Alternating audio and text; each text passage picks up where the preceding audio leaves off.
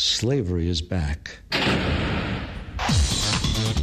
Welcome to a place where private business profit from a captive labour force, yet pennies are spent on medical services to a population in which the Indigenous, the poor and the mentally ill are overrepresented. Where isolation, humiliation and degradation are facts of life. Welcome to prison. It depends who's telling the story, I suppose. The prisoners would have one view, the people who work in the prison system would have another, and I think it's up to people to decide where the truth is. Give government propaganda and the media spin doctors the flick. And check out Doin' Time for news, views and tunes on prison issues from Guantanamo Bay to Christmas Island to prisons and detention centres everywhere. Every Monday at 4 p.m. on your community radio 3CR.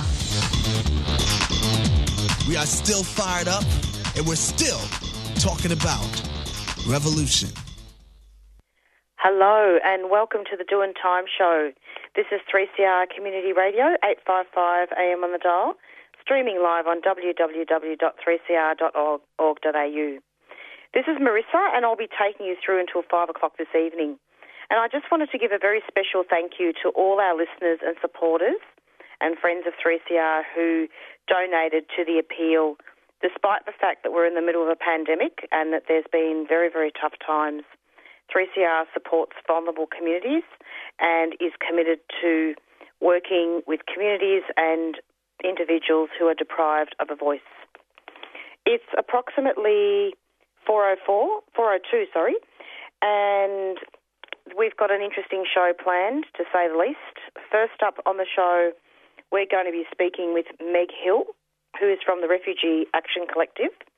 And indeed, today's show is committed to looking at vulnerable communities in the context of the coronavirus, and also looking at over-policing, but also discussing public health issues and how we can actually overcome this pandemic. So first up, we'll be speaking with Meg Hill, and she'll be speaking about a media release that's been produced by the Refugee Action Collective, and it's entitled Detention of Refugees, a Blind Spot in Hotspot Suburbs. As Melbourne experiences a spike in COVID-19 cases, refugees remain locked in unsanitary and crowded conditions in the city's north, with hotspots popping up around them. Meg will be speaking about the 65 refugees who have been held in the Mantra Bell City Hotel for almost a year, and these people have serious underlying health conditions caused or worsened by years of detention offshore. The hotel is only a few blocks from Reservoir, one of Melbourne's virus hotspots. So she'll be talking about that shortly, about how also refugees are being held in the MITA Detention Centre in Broadmeadows. And we'll be talking about that very soon. And then after that, we'll be speaking with Tamar Hopkins, who is the former Principal Solicitor of Flemington Kensington Community Legal Centre. And she'll be speaking about the hard lockdown that's happened with the residents of Flemington. And this is in the 9 towers that's happened in the public housing system. And we'll be talking a lot about the complex issues of over-policing and looking at vulnerable communities, and also discussing the public health crisis and what can be done. So, without any further ado, we'll be speaking now with Meg Hill from the Refugee Action Collective. And just a brief thing as well, that Tamar Hopkins, who's next after Meg, has also done extensive research in the area of over-policing, and we've interviewed her extensively on this show in regards to racial profiling and some of the cases that have emerged about that around discrimination. And so it'll be Meg Hill up first.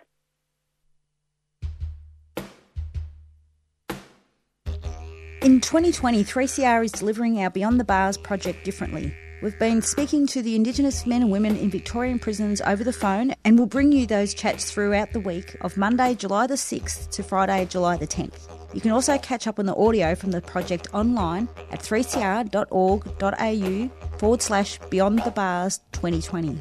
We want to see our men and women out of the prison system, but while they're still there, we will give them a voice through Beyond the Bars. Make sure you listen in.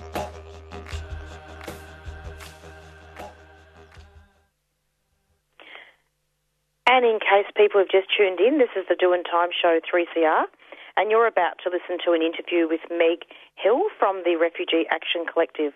Hello, Meg. Welcome to the program. Hey, thanks for having me. Great to have you. And Meg, it really has been a terrible ordeal, hasn't it, for the refugees in the Mantra Hotel. While the Victorian government addresses the spike in cases in the community, the refugees in Mantra and Meta are being deliberately left in high-risk environments. Can you talk about that? Yeah, so refugee activists have said since the start of this pandemic that the conditions that refugees are held in Victoria and Australia broadly are totally unacceptable and actually are an imminent infection threat. So not to get into the issue of the lockdown and the way that the government is dealing with the crisis more broadly in the suburbs, but there are two detention facilities essentially in Melbourne's north where some of these hotspots are occurring. So there's the Mantra Bell City Hotel in Preston, which, like you said, is a few blocks away from Reservoir, which is not under lockdown yet, but is identified as a hotspot. And then there is the MIDA Detention Centre, which is in Broadmeadows, which is under lockdown and is one of the worst hit areas of Melbourne. And there's a whole bunch of different factors that make these facilities really unsafe. And they've been unsafe and a threat to the lives of these refugees before the pandemic. And that's a thing that we always have to say, which is that it's not just because of COVID that we are asking for these refugees to be released. We're for their release unconditionally at all times. But there are a lot of factors that make it a lot more dangerous now, including the crowded conditions, the lack of care that they're given, the food that they're fed, the security companies and the security guards that are there, and the fact that the people in the Mantra Bell City Hotel all have underlying health conditions, which is the reason that they're currently being held in Melbourne. Absolutely. And so with the refugees, and I understand that there's been a lot of protest, with the Refugee Action Collective and other organisations, how long are these asylum seekers going to be held in the hotel, Meg? Is it indefinite? Yeah, so the government is kind of refusing to say, and the situation with COVID has made it more difficult because I guess the reason that they're being held in the hotel, the refugees in MIDA are kind of separate. They're kind of a separate category. So they're here for a variety of different reasons. But in the hotel, those refugees are here because they were brought here last year, most of them a year ago almost, under the Medivac legislation that was briefly legislated and then repealed. So that legislation made it a bit easier for refugees to be brought to the mainland for medical treatment. Then the government repealed it, the Liberal government, federal government repealed it, and these people are kind of being left in limbo. They don't really know what's going to happen to them or where they're going to go, and they're not being told any clear information. We know that both major parties have refused to settle refugees in the community, and they're kind of sticking to their guns, but they're not really saying what will happen to these refugees or when. So these refugees obviously don't have visas at this stage. They were meant to actually receive medical treatment and now they're not receiving it because the Medivac has been repealed? Well, the Medivac legislation was repealed in November or December, so the end of last year. And so their medical treatment isn't happening, but it wasn't happening really before then anyway. There were a lot of issues being reported with it. So Moz, who's one refugee that I spoke to, he's from Iran. He was on Manus Island for 7 years before being brought here. He's got severe PTSD and asthma, and he, in the time he's been on the mainland for medical treatment, has had one X-ray and literally nothing else happened. So their medical treatment isn't really happening, but I wouldn't say it's necessarily only because the legislation was repealed. We're in the middle of a pandemic, and the fact that we're in the middle of a pandemic is really highlighting as well the willful negligence of the federal government's treatment of refugees. Why is the Victorian government silent on this issue? Yeah, I think it's a real blight on the Andrews government, but I don't find it surprising, unfortunately, because the Labor Party has been at the forefront of these policies for decades. And so Daniel Andrews can paint himself as a progressive, but in my opinion, he's basically just following in the tradition of the Labor Party, kind of in lockstep. That's kind of what they stand for these days. And I don't think they're going to change their minds anytime soon, just on the basis of goodwill or anything like that.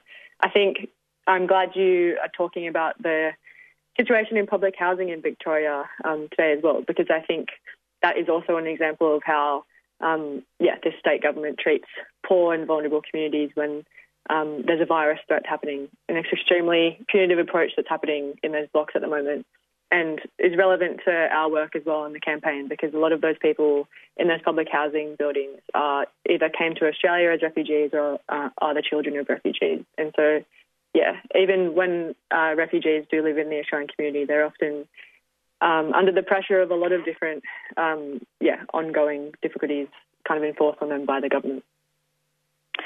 Absolutely. And look, it goes without saying that we do need to overcome the virus, isn't it? We're not saying that the virus isn't relevant.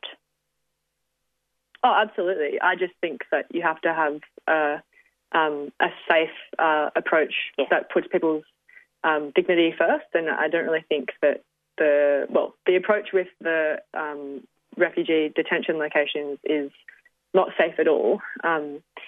But the public housing thing isn't really what I'm here to talk about, but I think there are much but it is linked, Meg. It is linked, though, because there are lots of Somalians there. There's a lot of refugees that have just arrived in Australia, as you say, and there's so much over-policing there.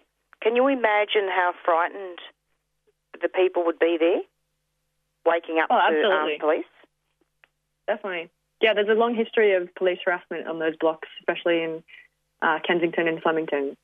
So, I mean, I think the way that they're dealing with it there, though, is just purely punitive. It's kind of, in a way, it seems to me they're trying to lock the virus inside the blocks and stop it from spreading into the wider community there, more than they're trying to keep those residents safe. Is there evidence that the virus is actually in the blocks? Yeah, people in the public housing blocks do have the virus. I think there's up to 50 people now as of today. I hope not. I hope that's not what the issue, the thing is to lock people up because of the virus. If people do have the virus, they need to be taken to hospital and looked after or quarantined. Yeah, absolutely. Well, we're going to be hearing more from Tamar Hopkins about that. But, Meg, I want to thank you for actually linking that up, because it is important. A lot of people seem to think that the Nine Towers are filled with alcoholics and, drug addicts. And alcoholism and drug addiction is a public health crisis as well. But I suppose it's interesting how Pauline Hanson was kicked off Channel 9 for making the most dreadful accusations against the residents. And entwined in that, she's also mentioned that people need to learn to speak English, and this is all connected with refugees. Yeah, definitely. I mean, there's no surprise that Hanson is one of the enemies of refugees, is also the enemy of the people living in those public housing blocks. I think whether or not they're refugees, but obviously there are a lot of refugees there as well. Yes, not all, but there are quite a few. Definitely, yeah. And I believe, Meg, that there's been, Premier Daniel Andrews has admitted that Victoria's rapid uptick in cases is partially linked to transmission from security at quarantine hotels. Can you talk about that? Yeah, so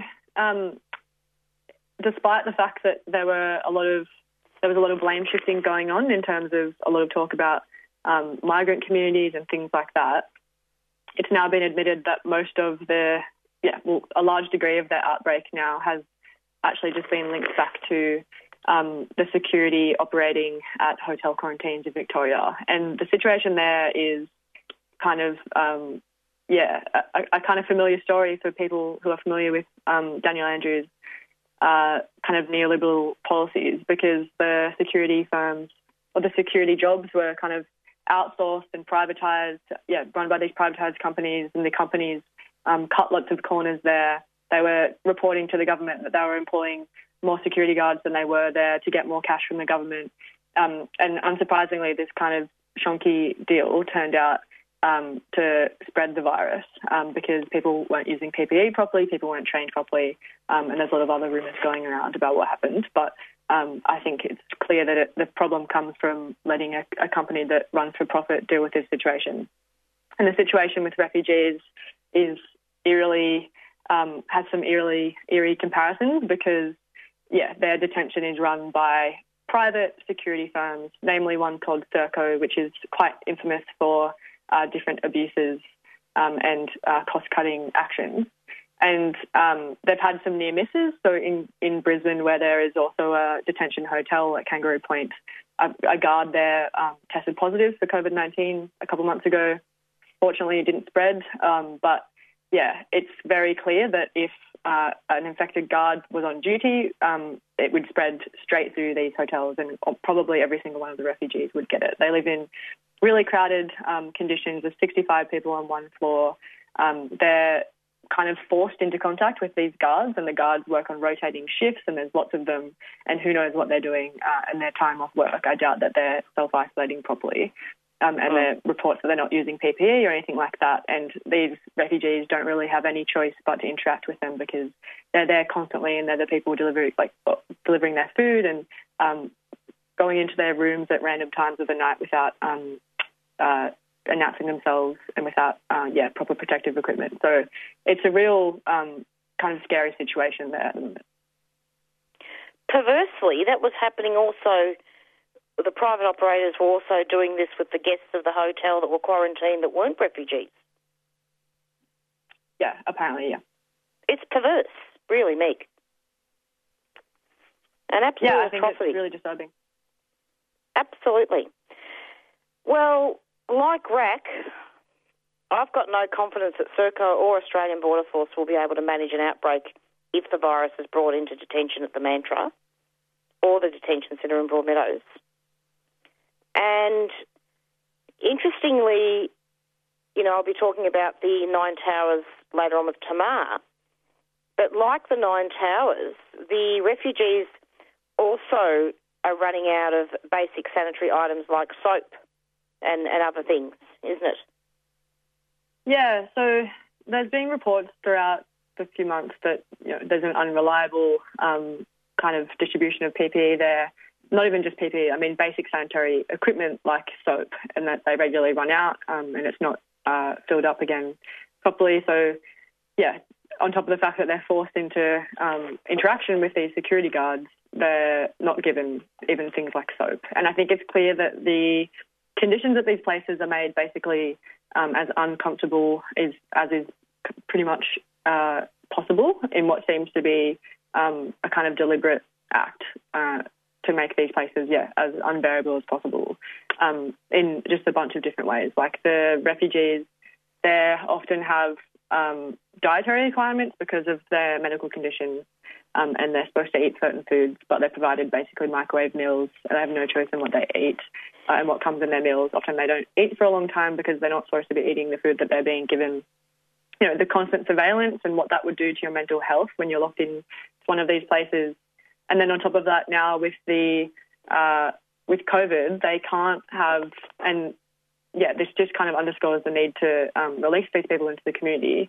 They can't have any visitors. The only visitors they have are security guards. Their visitor rights have been cut off, as have their outdoor rights. They're not allowed to go outdoors. They used to be transferred to the MIDA Detention Centre so they could walk around at times outdoors. But that's all stopped with the virus. So they're just stuck inside now, basically. So I want to really tell listeners, though, that Meg and I are not suggesting that the coronavirus isn't real or that we need to address those issues. It's true, isn't it, Meg, that we do need to adhere to social distancing and hygiene and washing our hands. But what we are saying, or what's being said in this interview, is that conditions need to improve with quarantine and that refugees from the Mantra Hotel and indeed from other detention centres need to be released into the community with or without the pandemic. But the pandemic is dangerous, is doubly dangerous for the refugees, isn't it? Yeah, I agree with that. I think I'm for a strict approach to social distancing and basically an approach to eliminating the virus, which I think our government is refusing to do at the moment.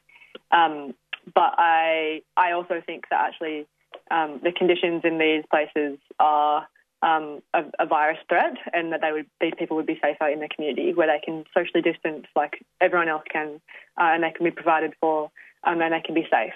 I'm for that unconditionally, but it is the case that actually these detention locations are a virus threat.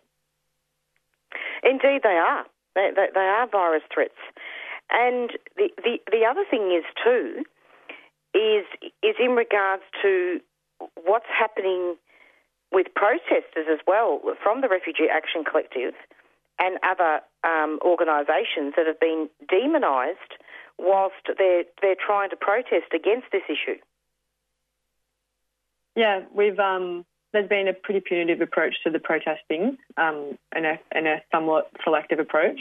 So some protesters from the collective have been fined. There's some ongoing court cases happening for an action outside of Mantra a few months ago, which was socially distanced. People were in cars and, that abided by rules basically pretty much as possible. It was 100% safe.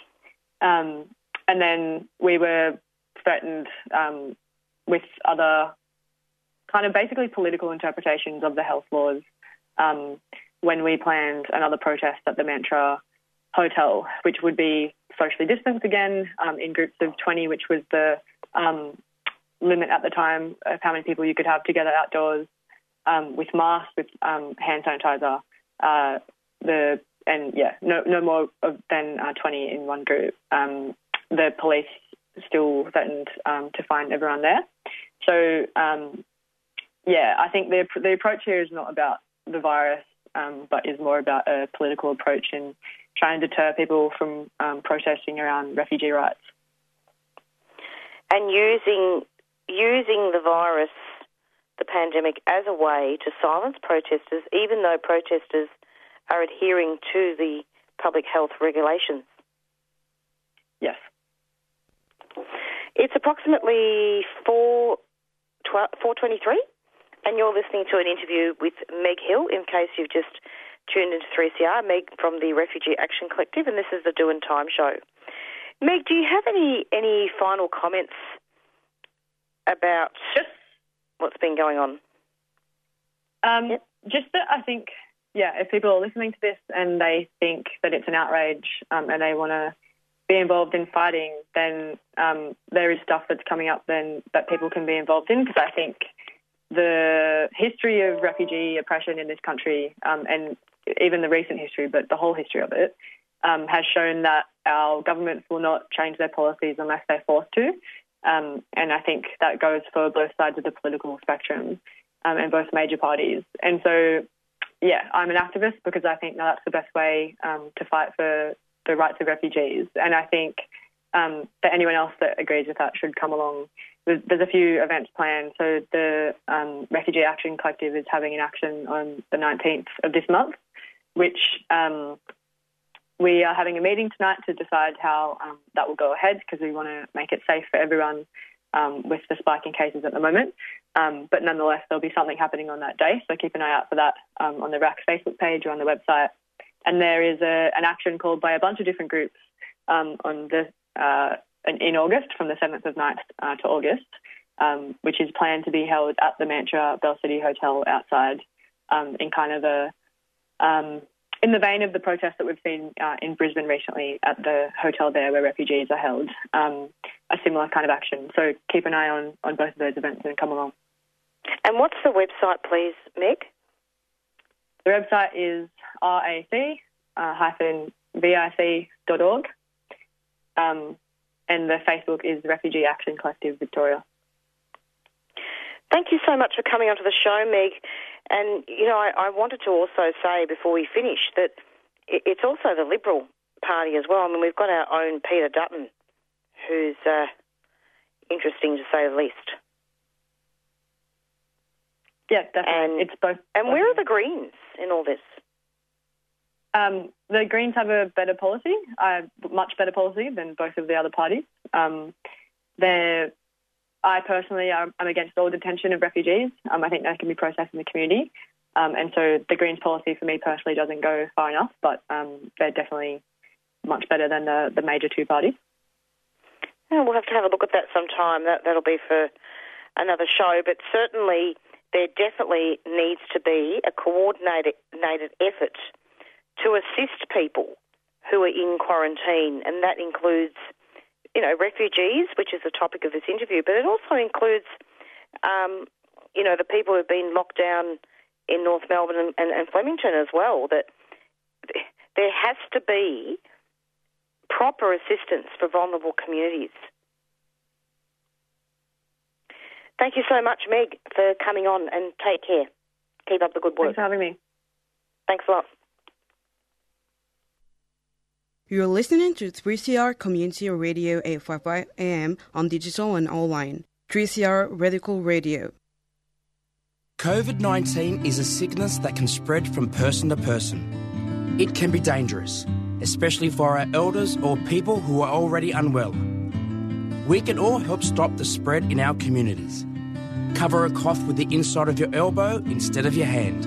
Wash your hands with soap for at least 20 seconds after you cough or sneeze. Go to the toilet and before you make any food. Keep away from people who are sick, coughing or sneezing. Avoid going to places where there are lots of people.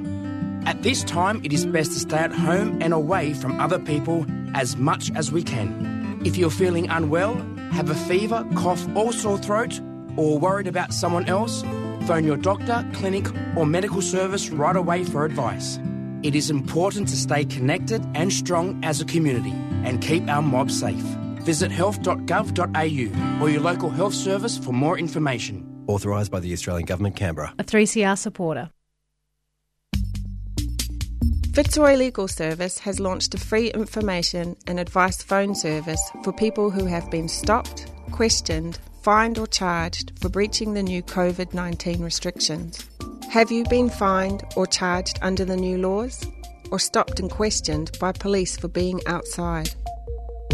Call 0434 136 501. Weekdays between 9am and 5pm. That's 0434 136 501. Or head to fitzroy-legal.org.au for more information. You can also report incidents at covidpolicing.org.au. Fitzroy Legal Service is a 3CR supporter.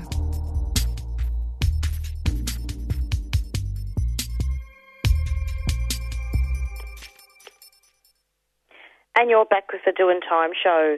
And we'll be speaking shortly with Tamar Hopkins, former principal solicitor from the Flemington Kensington Community Legal Centre. And she's also been doing and has done extensive research in regards to police powers and racial profiling.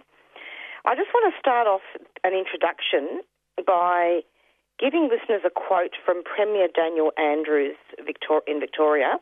Our priority is to make the hard decisions to fight this virus and keep the community safe. And now we're supporting those Victorians who've made this possible, Premier Daniel Andrews said in a statement on Sunday. Basically, the chief focus for the 3,000 people now locked inside their flats in the 9 towers at Flemington and North Melbourne has been the shortage of supplies like sanitary napkins and food and toiletries. And I'm going to be speaking to Tamar about this very complex issue and really looking at, has there been a coordinated effort here? What's going on? and what can be done to improve things. And certainly the Doin' Time show is not saying that that the virus isn't important. We do need to eliminate the virus. But what's happening? What's happening with the Nine Towers? Hello, Tamar. Welcome to the program. Hi, Marissa. Thanks very much. So there's a bit of an echo on this call. So yes. Know. That's because of the pandemic. There's been restrictions at 3CR, and I'm doing the show remotely from home, so the sound may not be as usual. Okay. Can you hear me? That warning. I can. So, I've been in communication with one of the residents and part of a Facebook group that's been set up to talk about what's going on. So I have a little bit of insight about what's happening. And look, there's some incredible organising going on, amazing leadership from inside the flats, real solutions being sought out from the inside. I think everyone is quite appalled and shocked by the lack of preparation on the part of the state government in going into this hard lockdown without. Can you take us through from the beginning? So what happened, Tamar? Yeah, so on Saturday in the afternoon, there was an announcement from the Premier that as of the announcement that the flats at North Melbourne and Flemington would be subject to a hard lockdown, which we understand meant that all the residents were not allowed out of their houses for any reason at all. So not for the usual 4 reasons that are provided to other residents that have been put into level 3 lockdowns, but were actually to stay in their flat, like full stop. So this gave people no preparation to get food, medication, extra things for their babies, things for their elderly family members that were living there, fresh food. There was no opportunity at all to prepare for this. It was suddenly under lockdown. Then it became apparent that the other thing was that the Premier ordered that there'd be 500 police put on the estate to basically police the perimeter and prevent people from going in and out. And we were told that there would be police on every floor and certainly in foyers and all around the centres, and roads are blocked off, have been blocked off. There was a real confusion immediately about what was happening. It looked like some of the residents in North Melbourne were able to get out to get medications just in that evening, but people in Flemington were locked down immediately, so there was a bit of inconsistency about what was actually going on. But now I understand that everyone is under a lockdown. And now the thing about this is that if people are unable to get out to get their needs met, then they are completely reliant on the state to provide those needs. And there is real concern that this has not occurred. There has not been adequate information provided, not adequate food. People are running out of, vital supplies for their children. Food that has been delivered we've heard reports that it's been cooked pies with ham inside, which is completely inappropriate. These are their homes. They can cook. They want fresh vegetables and fruit. And just while I'm on this point, I've just got a list of things that people are requesting. That's milk, bread, cooking oil, baby formula, masks, gloves, sanitizer baby products, fruit, vegetables, lentils, and that they're asking that it be dropped off at the North Melbourne Mosque, which is at 91 to 101 Boundary Road in North Melbourne. So they are... Repeat that address again. The address is 91 to 101 Boundary Road in North Melbourne. So if people could take supplies there, they can be distributed to the residents. The other extraordinary thing about this, Marissa, is that this hard lockdown was only applied to the high-rise public housing estates. There are other high-rise apartments close by that have not been subject to these restrictions. The surrounding streets are not subject to these restrictions. So the people are inside looking out over people who are able to get out go to their work, go to get food, and yet they are restricted inside. So there is a real sense of one set of rules applying to public housing tenants who are, a very highly racialised community versus everyone else in these communities, and that difference in treatment is profoundly shocking and profoundly dehumanising and traumatic, along with the fact that it's being heavily policed. So why did Daniel Andrews do this? He's saying it's to protect people, not to punish. Yeah, that's right. And I think that my feeling is that there is a real level of paternalism going on about, not a lack of understanding of the incredible the capacity of tenants inside the building to manage this, to socially distance. They have been socially distancing for the months during this pandemic period. They went through the months of the lockdown that we all experienced without passing the disease on. They are absolutely capable of socially distancing. I think that there was a panic reaction without recognising the real skills and capacity of people to take care inside the building. And the other thing is, I guess they weren't offered the opportunity to go to a level 3 restriction like everyone else in North Melbourne and Flemington were given. Everyone else has been given the opportunity to try something new. So they are. It's profound to be locked in your flat without access, without being able to get your own food. You're profoundly helpless in that situation. You're totally reliant on the state to provide for your care, and yeah, it's an appalling situation for these individuals, these people to be in. Quite shocking. So, I think that I understand that there is a real concern about the virus being passed around in these kinds of confines, but there must be ways of managing that while allowing people out to get their essentials. And that hasn't been explored. What could have been an alternative? So I guess there are a number of real alternatives. There are alternatives to the decision to lock these people down in this draconian way, in that why a level 3 restriction should have been applied with clear guidance on how to get in and out of rooms in a safe way. But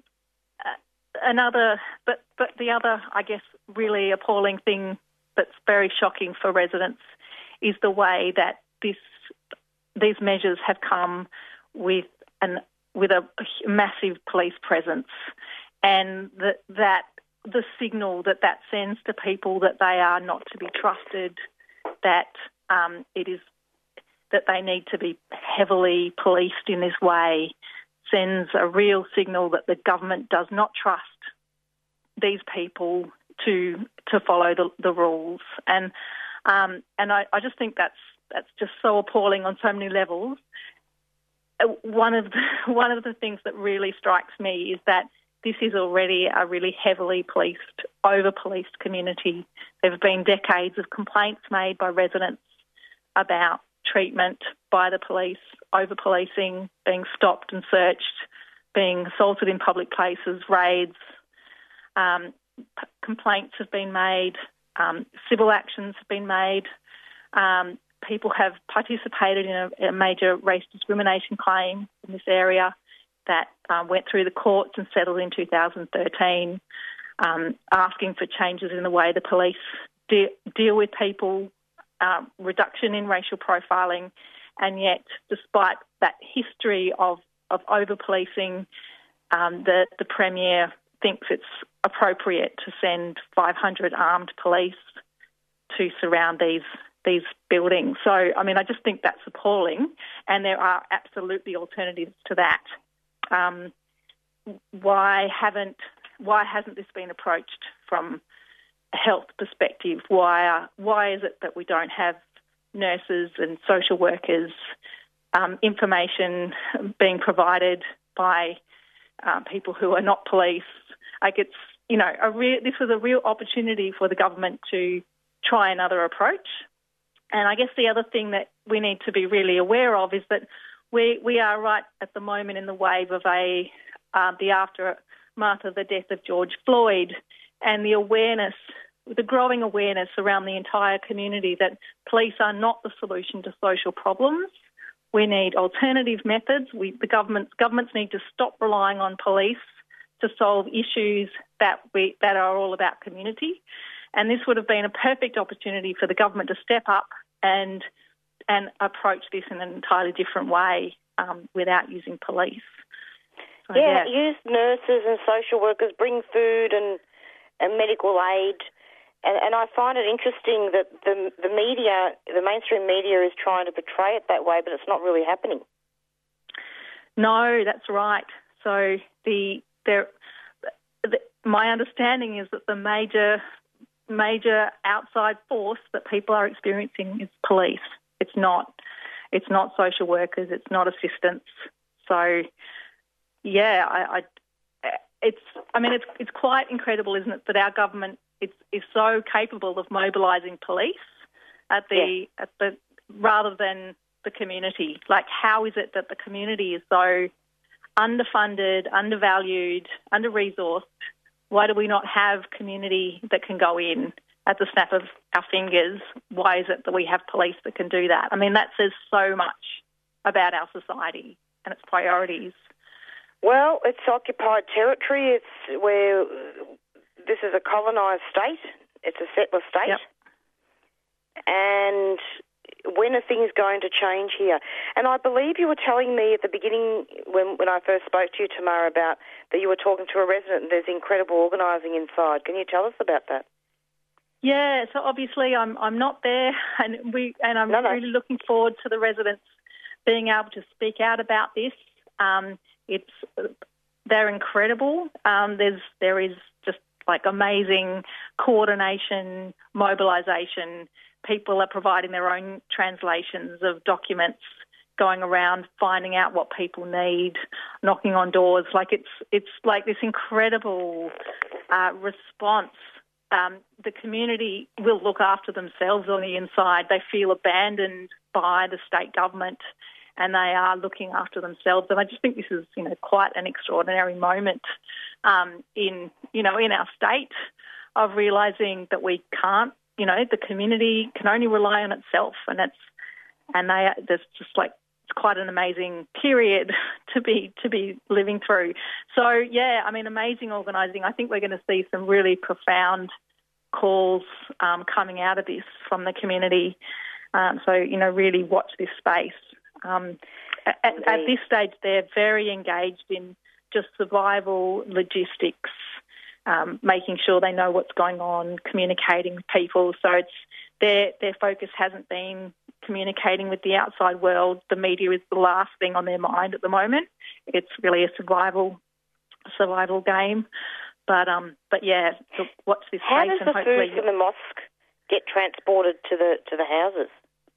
Yeah, I don't know the fine details of those logistics. I don't know how the mosque has managed to be that conduit, but it has figured out a strategy. So just in case listeners have tuned in, so this is the Doing Time show, and you're listening to an interview with Tamar about the 9 towers that are being experiencing hard lockdown. Tamar, can you just repeat the information about the mosque and where people can drop off food? Yeah, sure. So the North Melbourne Mosque is at 91 to 101 Boundary Road in North Melbourne. They're currently calling for bread, milk, cooking oil, baby formula, masks, gloves, sanitizer, baby products, sanitary products. They're after Panadol, basic kind of medical supplies like that. They would like fruit, fresh vegetables, lentils, garlic, onions, tomatoes. There was a call out for some injera as well.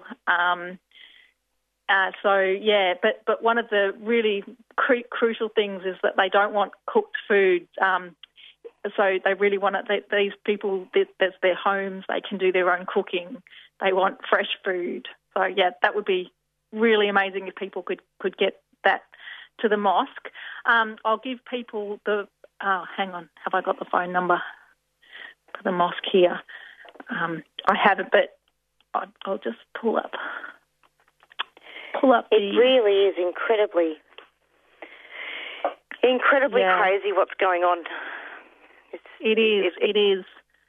You're right. Yeah. It would have been a rare opportunity for the government to assist, because it's not about, we do want to eliminate the virus, and there have been virus outbreaks. Right. Yes, absolutely. And the community out there are absolutely attuned to that, and are right behind the elimination goal of the government. So it's not like this is a community that will refuse to agree to restrictions.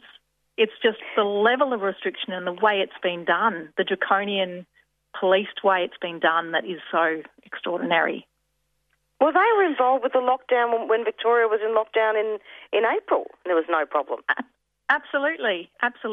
So, I mean, this is a highly educated, experienced community who have been living with this virus like the rest of us since the beginning of the year, and could have been treated in a totally different way to the way that they've been treated now. So, I just think it's that it's just that sort of paternalism directed to this particular group of people. And I just think, the other side of it is that if the government tried to do this to, say, housing in Toorak or a different part of Melbourne, they just wouldn't get away with it. It's just this kind of paternalistic treatment of public housing tenants. And I totally understand that the conditions are not ideal at all. Like, those flats are not ideal, but people have been living there for decades, and there's got to be a way of looking after, recognising the humanity and the kind of resourcefulness of these communities without subjecting them to the kind of lockdown that has happened. So I'll just give you the phone number for the mosque. Saeed is there, and it's 0411 287787. So that's Saeed at the North Melbourne Mosque. If people want to call just to check on what the latest requests are coming from the community. And they drop it off, and what's the address again? It's 91 to 101 Boundary Road, North Melbourne. Boundary Road. How they're going to get it into the Housing Commission, I have no idea. I don't know if the police will let them bring it in. Yeah, I don't know. They must have a special arrangement. So they must have a special arrangement. Yeah, well, I'll call and inquire about that. And look, I think what needs to be emphasised, and look, I've had quite a few people saying to me, oh, good, let them be locked down. Maybe they'll listen. Or, most of these people are alcoholics. And it's so not true. Like, there's educators in there, there's health workers, That's right. And even if they are alcoholics, it's a public health issue anyway. Yeah, that's there's right. Alcoholics absolutely. Everywhere. That's right. And if they're alcoholics and they're suddenly cut off from their alcohol supply, you have a major health issue. So, are people's drugs getting in there? If they've got drug addictions, are they having access to the drugs that they're addicted to? That's a real issue. Are we going to see? Who knows what's happening? But there are people with major disabilities in there that need access to the medications that they're on. And I guess there's real concerns that the government has thought all that through, but can't even make sure that there is food arriving. How can we be certain that medication and other, vital needs, including people's access to the drugs that they are addicted to? So, yeah. Really, really Premier concerning. Daniel Andrews compared this to that this is no different to aged care. Seriously. Yeah. No different to aged care. What does that mean? Yeah, I know. I know. When aged care have their workers, their care workers, these people don't have care workers, you know, like it's a really entirely different situation. And the same is true with a ship, you know, one of those cruises. Well, they're used to being, the ship is set up to provide for all of those people every day, provide all their meals, all their needs. Like, who is set up to provide all the needs of the residents in these flats? There's no one. So it's an entirely different coordinated situation. effort whatsoever. Yeah, it's quite. I mean, really, this is a big eye opener for all of us in terms of, you know, does the state have a handle on the decision that it's making? Has it really thought these things through? And I think this was far too rapid a decision. And I get the kind of need to protect lives that's going on, that, you know, you want to save lives, and that is obviously a really primary focus for everyone. But that you have to just, you don't want to be killing lives in the process of saving them.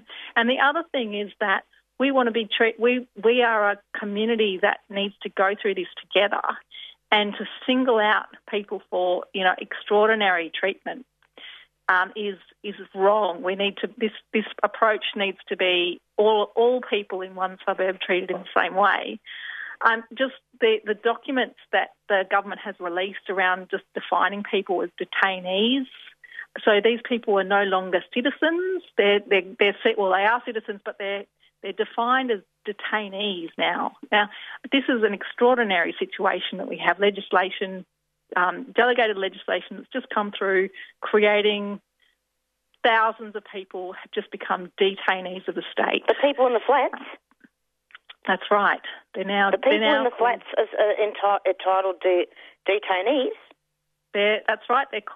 They've been defined as detainees under the delegated legislation that was passed a couple of days ago. So it's, you know, we've created a whole new class without the kind of people, without the kind of support that was required in order to do this. So, yeah. So, if I could just, I've got a list of demands that came out yesterday from the residents, and I have to say that obviously there is no single person or single group that can speak on behalf of everyone. So, you know, obviously these are just demands that a group of organised residents have made. And I also want to note that 24 hours ago, so things change rapidly. But anyway, so they demand that we aren't stopped from leaving our homes for 4 reasons: work, education, exercise, medical care or caregiving, shopping. So they want to be on the same lockdown that the rest of North Melbourne and Flemington are on. The second demand is we demand the removal of all police officers from the building and a maximum of 2 police officers present in our community. So that's at the moment 500 police. That's 6 residents to 1 police officer. That's just extraordinary that that's happened in our state. Third, we demand rent beginning 5 July to be suspended until further notice. Since these set of demands, I note that the government have agreed to make emergency payments for people. I'm not sure what's happening with the rent. But there's 2 weeks free rent. There's 2 weeks free rent. Great. They don't have to pay. Yep. Great. Okay, that's good. Fourth demand is we demand testing stations without police presence within walking distance of all lockdown buildings. And fifth, we demand transparency and immediate transfer of funds to residents raised by other entities. So there have been some fundraising, and I guess residents are concerned that the funds that are raised, it's great that people are contributing, but we need to make sure that those funds are getting to residents. So that's just, I think, something to kind of really check through when you are making a donation that is being made to an organisation that has direct links to residents, and can make sure that money gets to those people. Yeah. Thank you so much, Tamar. And lastly, the virus itself. I mean, what's going to happen with people who become ill with the virus, who have been diagnosed with the virus in those flats? How's that going to be monitored? Yeah. Because apparently there's been a small outbreak in there. Yeah. Yep. What are they going to do, lock it in there? Yeah, I don't know. Great question, Marissa. That's crazy, Tamar. Yep. No proper coordination in this at all. Nothing at all. No preparation. No nothing. Yeah, yep. I think that's one of the huge lessons that needs to be learnt from this, is the essential nature of providing, of thinking plans out before enacting them. Absolutely. Tamar, we've got a couple of minutes left. Thank you so much for coming onto the show, and you've just heard an extended interview with Tamar about the hard lockdown of the 9 Towers. Keep up the good work, Tamar. Thank you so much. Thanks, Marissa. Thanks a lot. Take care. You too. Hi, we're the Marindas, and you're listening to 3CR Community Radio 855 AM. Isolated? Quarantined? Need some essentials but can't leave the house? Or just having a hard time dealing with everything at the moment? Queer Aid NARM is a new mutual aid group of organised volunteers. We're here, we're queer, and we've got your back. Whether or not that's how you identify, nobody should be suffering because capitalism or the state didn't provide what they needed. That's why we're working to strengthen our communities through solidarity. Put in a request for help and we'll match you with a volunteer in your area who can either pick up groceries or other essentials for you, help you run errands, cook meals for you, or check in with how you're going. If you or someone you know is having a hard time, or if you want to join the volunteer list, find us on queeraidmelbourne.org or search for us via Facebook, COVID-19 Queer Aid NARM Melbourne. So tell your family and your friends, and don't forget your neighbours. That's queeraidmelbourne.org, a 3CR supporter.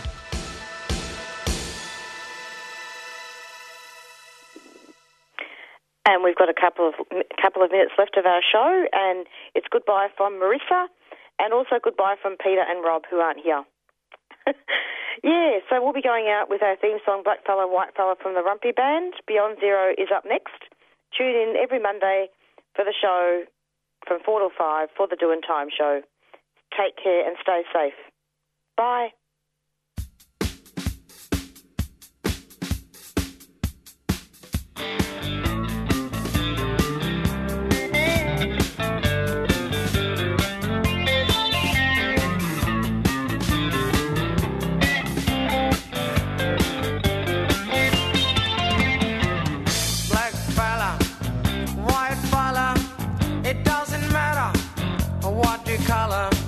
As long as you a true fella, as long as you a real fella.